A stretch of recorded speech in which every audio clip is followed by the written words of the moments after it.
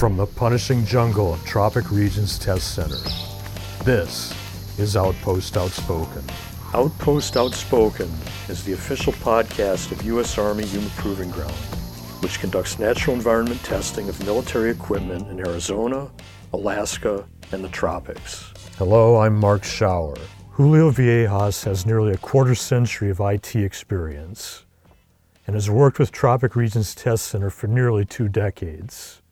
He learned quickly that the same complexities that inform testing military equipment in a tropical environment apply to safeguarding the electronic instrumentation used in tests. Julio, how did you first hear about Tropic Regions Test Center? I was at the university at that time. There was another student that his father and he by himself, they work on tropics. And they were looking for an electronics IT person to back him up when he was not available during TDY. And here I am. And that was 17 years ago. 17 years ago. And so you're an electronics engineer, you do the IT work and all the electronics. I am a graduate electronics engineer, but my major experience is on IT and cybersecurity. So I have been working on IT for more than 17 years now. I'm talking about 23 years maybe on IT and cybersecurity. So I get here as IT person and I get as the electronics now. And you've been on every major test at Tropic Regions Test Center since you started here. I've been since every time you deploy a group, you need to have on hand IT personnel available. And I have been either doing that or in other matters. I mean, I have been data collector, I have been operator for equipment, I have been the IT person in charge, I have been electronics for the handling of the med stations. Now in Panama and for tropics, I'm the med stations or the instrumentation person. There's a lot of very sophisticated electronic equipment used in the testing, and we're out in the middle of the jungle. That must be challenging to set up IT networking and so on in the middle of nowhere. It is somehow. You have different challenges than what you have in Yuma. For example, you have the humidity, you need to take care of, you need actually waterproof things, not just weatherproof things, which is not the same. And not only that, but you have interaction with insects and mildew and other things that grow up and can kill your equipment. And for example, with the med stations are waterproof seal boxes that keeps all the electronics inside, and you have a hard time trying to get rid of ants that make nest inside of the box because it's a waterproof enclosed place, which is a perfect place for a nest. But you don't want nest being growing up on your electronics. So that's a challenge thing, yeah. And to set this up, very remote parts of the jungle, all over South America too, wherever the test might be. Yes, and Suriname and Panama, we have, let's mention the med stations. We have a large that are used mainly for exposure testing, because in exposure testing you need to be able to know what are your weather parameters during the whole exposure period, not only how much rain you have, but humidity, temperature, solar radiation, wind direction, etc., that will affect that corrosion, that degradation of the material. So that's key part of those med stations, is to have that data that is used for the exposure testing. And these exposure tests usually last months or even years. The exposure testing is for years. Longer the better, and depends always from the client and the material. It is a minimum of 1 year to 5 to 10 years project. So you need to deal with the maintenance schedule for those sensors, calibration schedule for those sensors to be able to have available something to replace something that broke.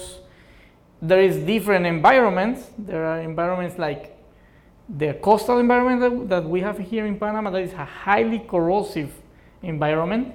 Then your sensors last a quarter of the time that they will last anywhere else, and you need to deal with that. And one of the first times I get involved when I get that project, the Med Station project, was to establish a network, a communication network between the stations and a centralized data collection center that could serve to acquire all that data without needing someone to go there weekly or bi-weekly to collect that data.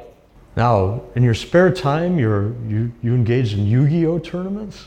Not tournaments. I actually do a online game. It's a computer game of Yu-Gi-Oh. I get that from my brother. My brother used to work in one of those game stores that do like Dungeons and Dragons and card exchange games, and I actually enjoy it. Julio Villegas, thanks so much for visiting with us today. Thank you, Mark. Thank you.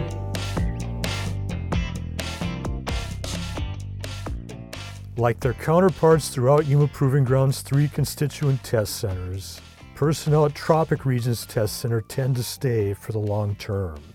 Robert Dunn, a Florida State University alumnus who grew up in Panama, is likely closer to the beginning of his tenure at TRTC than the end. We spoke with him about the test center as seen through the eyes of a beginner.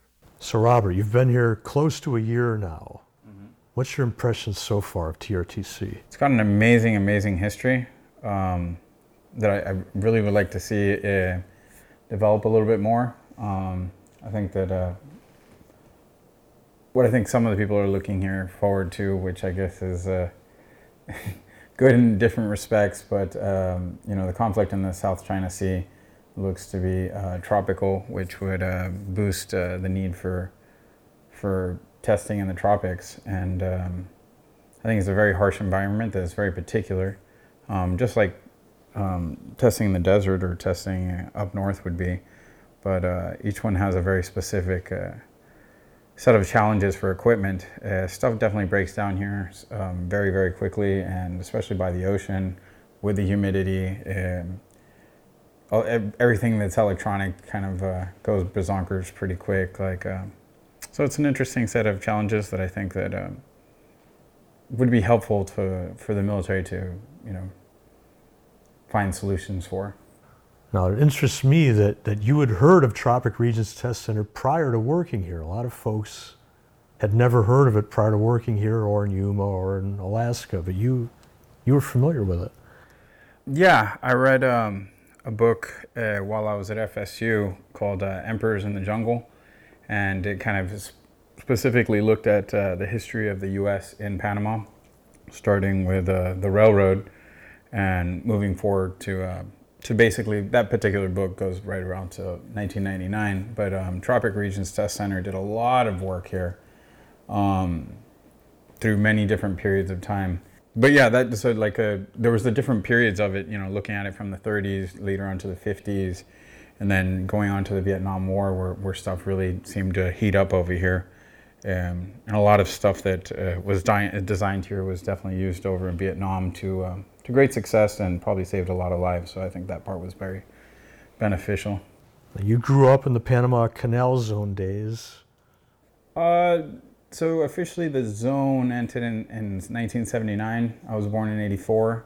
So I grew up in the transition period as the U.S. was handing the canal over to Panama. So it was kind of winding down the whole time. I'm growing up, everything's kind of just slowly disappearing. The U.S. influence here is just less and less and less and less. The zone is the people that I knew that grew up in the zone period had a very different experience. They thought it was going to last forever, I grew up knowing that it was slowly disappearing. So it was kind of a different... Now, you had an interesting job after Florida State. You worked for Survivor for a few seasons here in Panama? Yeah, that was kind of in between. I took some breaks from college. They did a few seasons here in 2003, and then later on in 2005, they did 2 seasons here. And I got to work with them, originally testing out their challenges, and then later building the challenges for their art department out in the Pearl Islands. But it was... from building a labyrinth in the middle of an island with no infrastructure, to a drive-in movie theater, to an Ewok village, to building a Spanish castle, a mock Spanish castle. So everything was kind of new and getting a lot of people to work together in some extreme environments, and setting up a town kind of that didn't have infrastructure all of a sudden to handle 350 people, and then winding it all down. So that was interesting for sure. It might have some applicability to your future things you're going to be doing here at Tropic Regions. Yeah, I think it does to get the logistics and the difficult places. I think it does have some similarities. Now, you're active in the community too. You're a Boy Scout leader. My kid is in Bear Scouts. He just finished Wolf Scouts, so that's like the third grade program for him. And then I'm their Cub Master. And he's actually part of the same pack that I grew up being part of. I really enjoy spending time with my kid, and then trying to, in a controlled environment, show him how to use a knife, show him how to camp, how to cook, doing the whole Boy Scout experience, and then sharing that with the other kids. It's a very cool program. Do you expect you're going to stay with TRTC for a while? I hope so. Yeah, my current plan is to do so, yes. That's good. It was really good chatting with you today. Likewise. This has been Outpost Outspoken. Thank you again for listening.